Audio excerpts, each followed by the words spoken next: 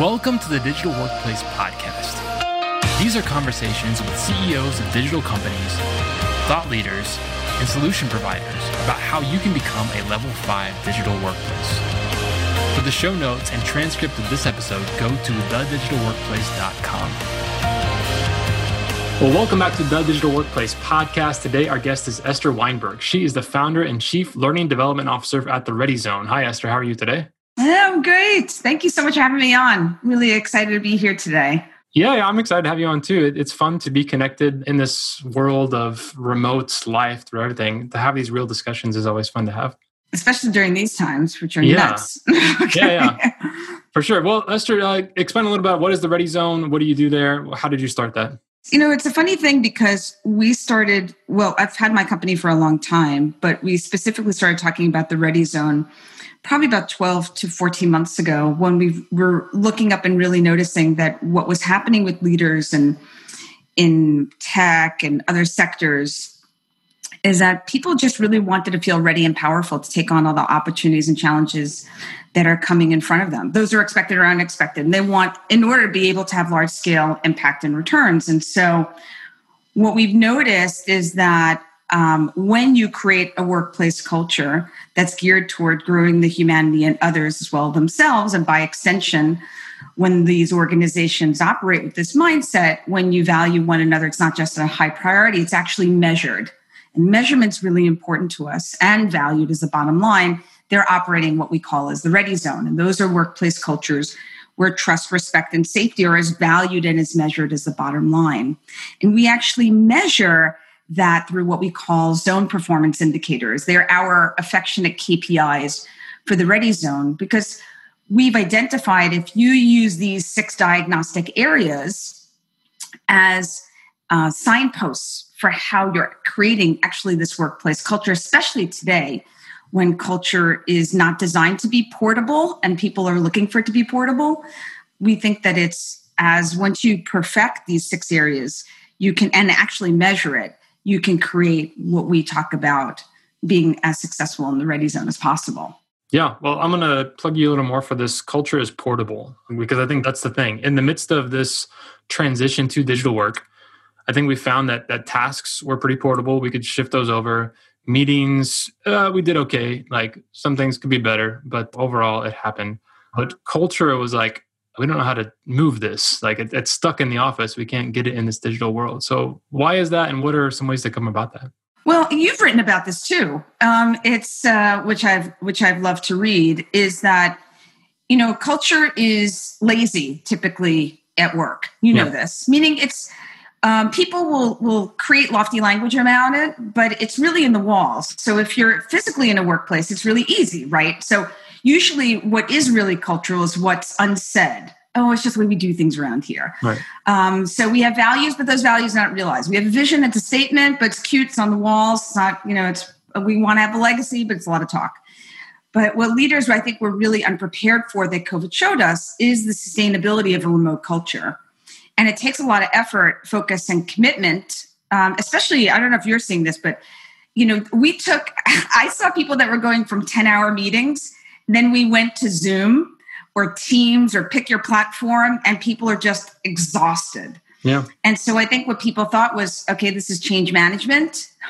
I'm sorry, I don't mean to laugh, but it's ridiculous because it's made us realize that it doesn't actually work. So when you talk about, we talk about a lot in the Ready Zone is how are you going to reframe, refocus, and realign in order to create this kind of portability culture that you want. And so I'll give you an example. Like I was facilitating, and this is just a very simple way to think about it. I was facilitating a group recently, and they were all mid-level, high-potential leaders, and they were all sharing that their supervisors are consistently putting on them unrealistic expectations, which you find especially now, right? People move to a remote workload. And initially, people were very kind. Like, I'm just going to check in my people and see how they're feeling. Yep. Now it's just work has doubled, tripled, quadrupled. One woman said she was getting 800 emails in a day. Oh, my goodness. Which I know you talk about is that email is really dead, but apparently not. So what we looked at, she was communicating with her with the person she was working for, she realized is that we're all collectively going through this inordinate amount of stress and expectations on our work and our lives.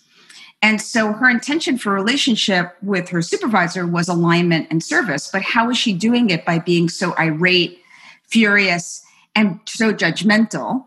And especially because I think she was just fried. Yeah. So she actually reframed her upset to lean into curiosity, to say, I wonder what's being asked of the person I work with. I wonder what's being put on her plate. I wonder where she's pushed back or not. How is all of this impacting all of her?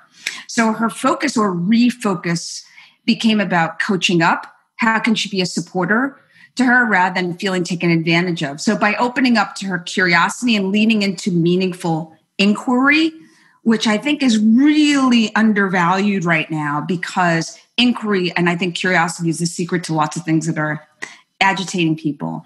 And when she said, how can I be a supporter to my boss rather than feeling taken advantage of? By opening that up into those meaningful questions, she could realign with the person that she was working with together on refining their priorities. That's where realignment comes from. Mm-hmm. So when you're triggered, you can ask yourself, how can I reframe this? How can I refocus? How can I realign to what my intention is for this relationship and commitment to this person or people?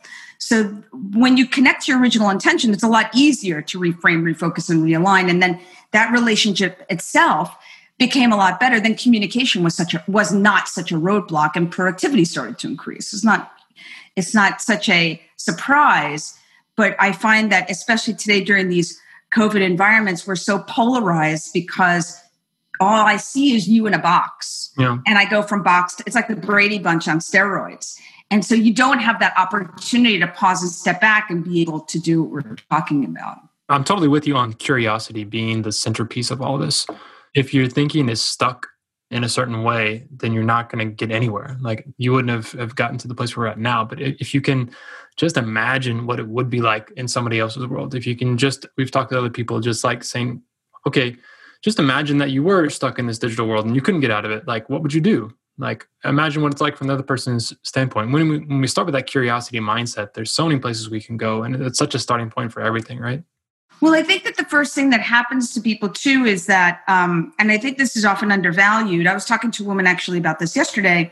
She was saying that the one centerpiece for her not being able to be as productive as she possibly can is there's a person that she has to consistently collaborate with. And he's extremely polarizing. And she feels that he's a no to everything. And when we were talking about it more deeply, what she realized was actually she never asked him why he chose the actions that he did. So basically he'd be in a meeting and he would kind of override her decision. So she would say, so they would agree on something, they get into a conversation with other stakeholders, and they didn't report to each other, they just worked together. They're in a conversation with other stakeholders, and then he would just change his mind automatically. And she thought he was a child, her words, a child, not a collaborator, just goes on his whim, very narcissistic, and is uninterested in actually making the work better. Mm-hmm. And she had been talking about him all the way around to other stakeholders. And I said, well, did you ever ask him why he does what he does from really just genuine wonderment? Like if he's going from a creative, and this is a creative. So I'm like, and he's a director. So I said, if you're going to choose to do a different shot, wouldn't you be curious as to why he actually decided to do that? If you actually decided to think about, hey, how does it stand from him, from his perspective? Maybe actually there's something for you to learn that you haven't been able to see before. Mm-hmm. And then the real question is, where else is this showing up in your work? Yeah. And she said, well, actually, I'd gotten feedback before that I have been, it's been my way or the highway. I said, oh, that's interesting. Exactly what you want from him, you're unwilling, what you want for you, you're unwilling to give to him. You're putting your judgment on him. So it became a great place for her to examine, to be able to move. But I agree with you. I think that is the one area, because also if people are working siloed and from home, I think that it's actually much more difficult for people to actually widen their focus. It's more challenging. Absolutely. You talked about trust, respect, and safety as kind of the building blocks for this. Walk us through the differences. Like, what stays the same? Like, no matter what, you always build trust, respect, and safety this way, or you establish it, no matter if you're in the office, you're in a virtual environment. versus what we actually do need to switch and do differently in a digital world? I think that let's put it this way. We weren't so great about it before COVID, and we're not exactly mastering it now. But I'll give you, I think that there's a few things. Number one is, as you know, trust takes a long time to establish, and it's easily eroded. Mm-hmm. And safety, when I talk about safety, I'm talking about psychological safety, because if you actually don't have all three, what happens is your attentional capacity gets compromised, your decision-making gets compromised, your relationships get compromised, your physical and mental health get compromised, and your performance and creativity get compromised. So the one thing that I have, and I've been working with individuals, teams, and organizations on change my whole darn career. And I know this one thing to be counterintuitive, that especially during times of change, especially about building trust, respect, and safety, is that part of that is actually giving people stability, which is a weird thing, because you can't give people stability, especially in these kinds of moments, especially when we're working for organizations that are designed to change. Yeah. It's like the ultimate paradox. But what I say is, there's a phrase that we talk about in the Ready Zone about this concept called pivot moments. That's simply this. When you think of shifting simply for a moment, the potential of what is possible is unlimited. So through my work, I uncovered an equation that's really simple that helps folks move through that helps create that environment that we're talking about. So, and I'll give you a real clear example. So pivot moments, first of all, are made up of looking at what your current reality is. That comes from how you feel about the change or your emotions, how you experience the change or the actions or inactions you're taking that may support the changes or not. And if you're really honest with yourself, you can see if your output is a match to your intention. So here's a real example. So I was meeting with a client the other day. Her name is Aisha, and she's only gotten increasingly frustrated by a woman that she works with named Jamila. And Jamila is the president of content at one of the studios, and she's been increasingly frustrated that Jamila can't make decisions. And she vacillates, or she makes a decision, then she goes back on it, and she can't really handle conflict. And Aisha is seen as the number 2 executive in the department on the team.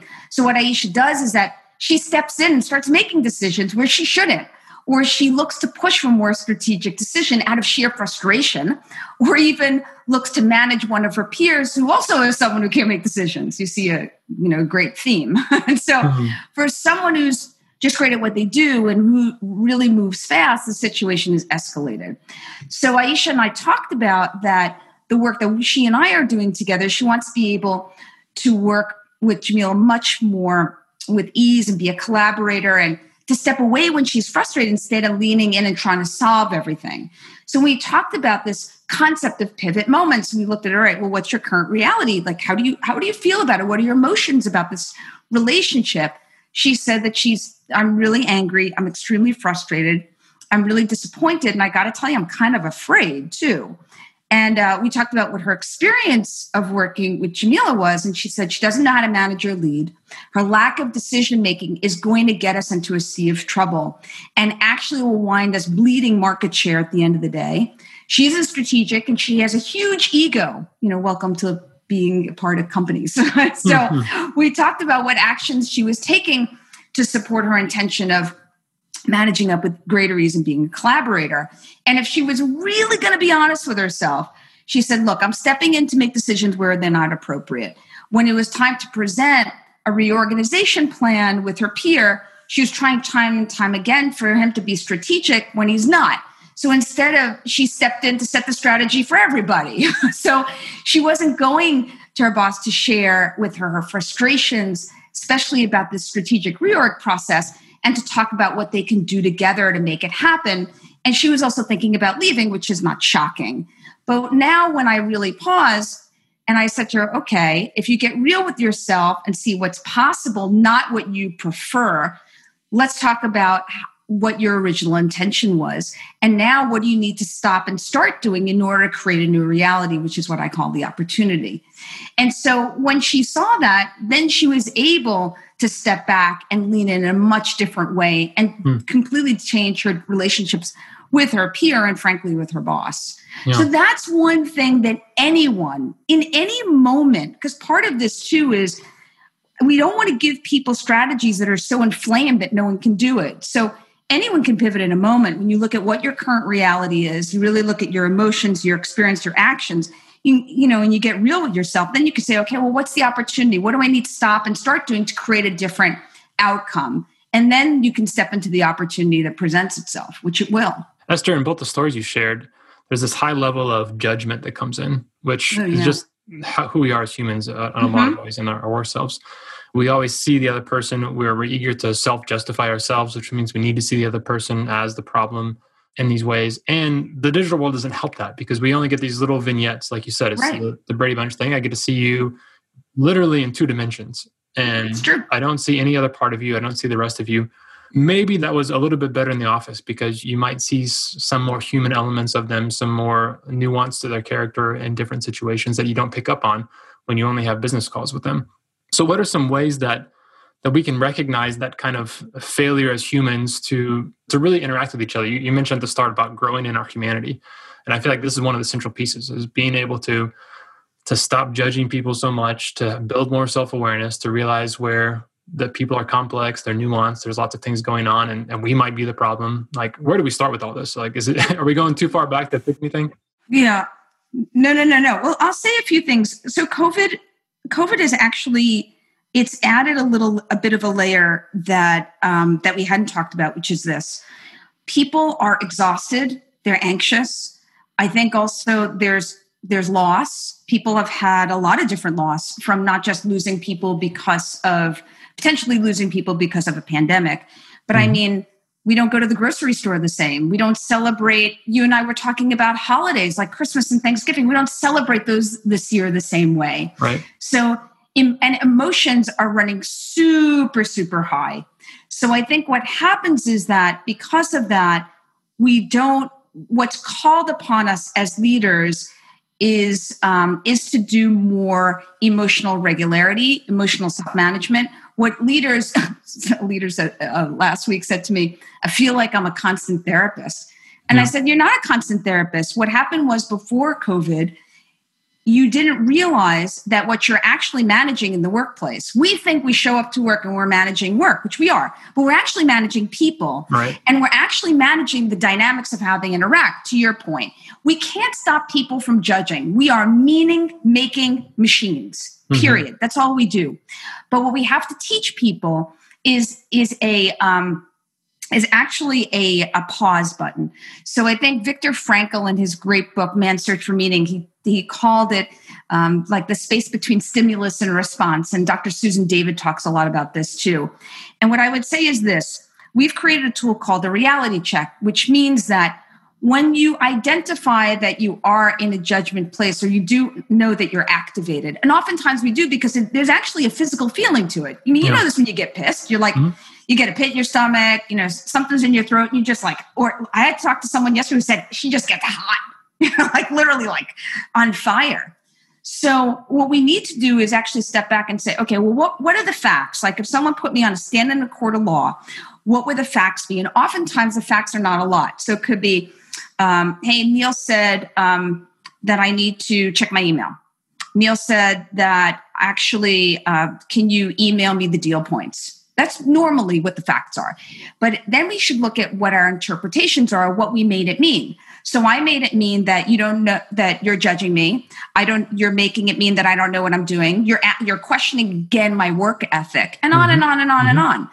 And then you have to say to yourself, okay, well, what's the impact of me continuing to see it that way? Well, you and I will never be able to work together again. I'll always see our relationship as self-destructive. I'll actually work around you because I actually don't like to work with you. And it's never going to get anywhere. Yep. But my intention but then you have to go back to what your intention is. The intention of our relationship is I actually want this to be a partnership. So then I can decide differently. But I think that people need, if you just take that tool and you just say facts, interpretation, impact, and then what was my original intention, then actually you can see it differently. Because when we get hot, when we get inflamed, we go into our sympathetic nervous system. We have to move into the parasympathetic nervous system. So something actually has to block or disrupt us, or stop us, we actually can move into our executive brain so we can think differently. And that's where those questions that I just mentioned does for us. I love where this discussion is going, because I think when we look at the future of leadership in companies, I don't think that managers are just going to shift and become therapists. However, I do think that if you think of your job as, like you said, I'm just trying to get the work done. I'm a leader, I get the work done. I'm a project manager, I get the work done. Like, that's not your job anymore. Like, your job is to take care of humans. Your job is to understand humans, what they're doing, and to be a leader in tomorrow's workplace, and to not have some basic knowledge about psychology, some basic knowledge about how our brains work, really becoming more of a student of humanity. I think you're just lost. And we need to be able to build those skills into people who are going to be leading other people. I think we need to also build our attentional capacity, because here's the deal. When someone says, I'm a therapist, you're not a therapist. We're managing the way people interact with each other in the workplace. And that has a high degree, I think Mark Brackett had talked about, who wrote a book called Permission to Feel, talked very much about the impact if we don't, which I think I mentioned before. It impacts our attentional capacity, decision-making, relationships, our health, our performance, and our creativity. That reason alone should move people simply into a place of being more aware. I'm not asking people to be therapists. That's not what we're talking about. All we're asking is if people got much better, and you spoke about this actually in your level 5 organization, which is around if people really mastered the ability to coach and to lean into inquiry, and that as a mastery, half of what people are actually grappling with today or more would disappear. Would disappear. Yep. Someone once said, if I actually came into work and didn't have to manage people, I'd come in at 9 and leave at 11. But because I have to manage people, I come in at 9 a.m. and I leave at 11 p.m. You know? That's a good one. Well, Esther, you've mentioned a lot of good things, a lot of good resources. If people are curious about some of the systems you've set up and different frameworks, where can they go to learn about those? Simply go to thereadyzone.com. And there you can also download our book, and you can get lots of different resources that we have there, and get in touch with me too. Yeah. And specifically, what's the problem if somebody they should come to you before anybody else? Every single thing we're talking about. No, I mean, look, if you're in a place right now where you're saying to yourself, where do actually my business and my team, and including myself, we're going through vast amounts of changes, and we're having a degree of breakthrough, but we really need to move it to another level of breakthrough, really, that's where you need to reach out to us, because our systems are for business sustainability, team sustainability, and leadership sustainability. Great, Esther. Thanks so much for being on the show. We appreciate you coming on. We look forward to connecting with you more, having some more discussions with you and some others around these topics, because this is what we need to talk about. Thank you so much, Neil. I really appreciate it. It's been great. This has been the Digital Workplace Podcast. If you liked it, please take a minute to leave a review wherever you found it. Go to thedigitalworkplace.com and sign up for our twice-a-month newsletter. It keeps you up to date on the best ways to build a Level 5 digital workplace. Music for the show is provided by City of Sound. I'm your host, Neil Miller. Keep moving forward.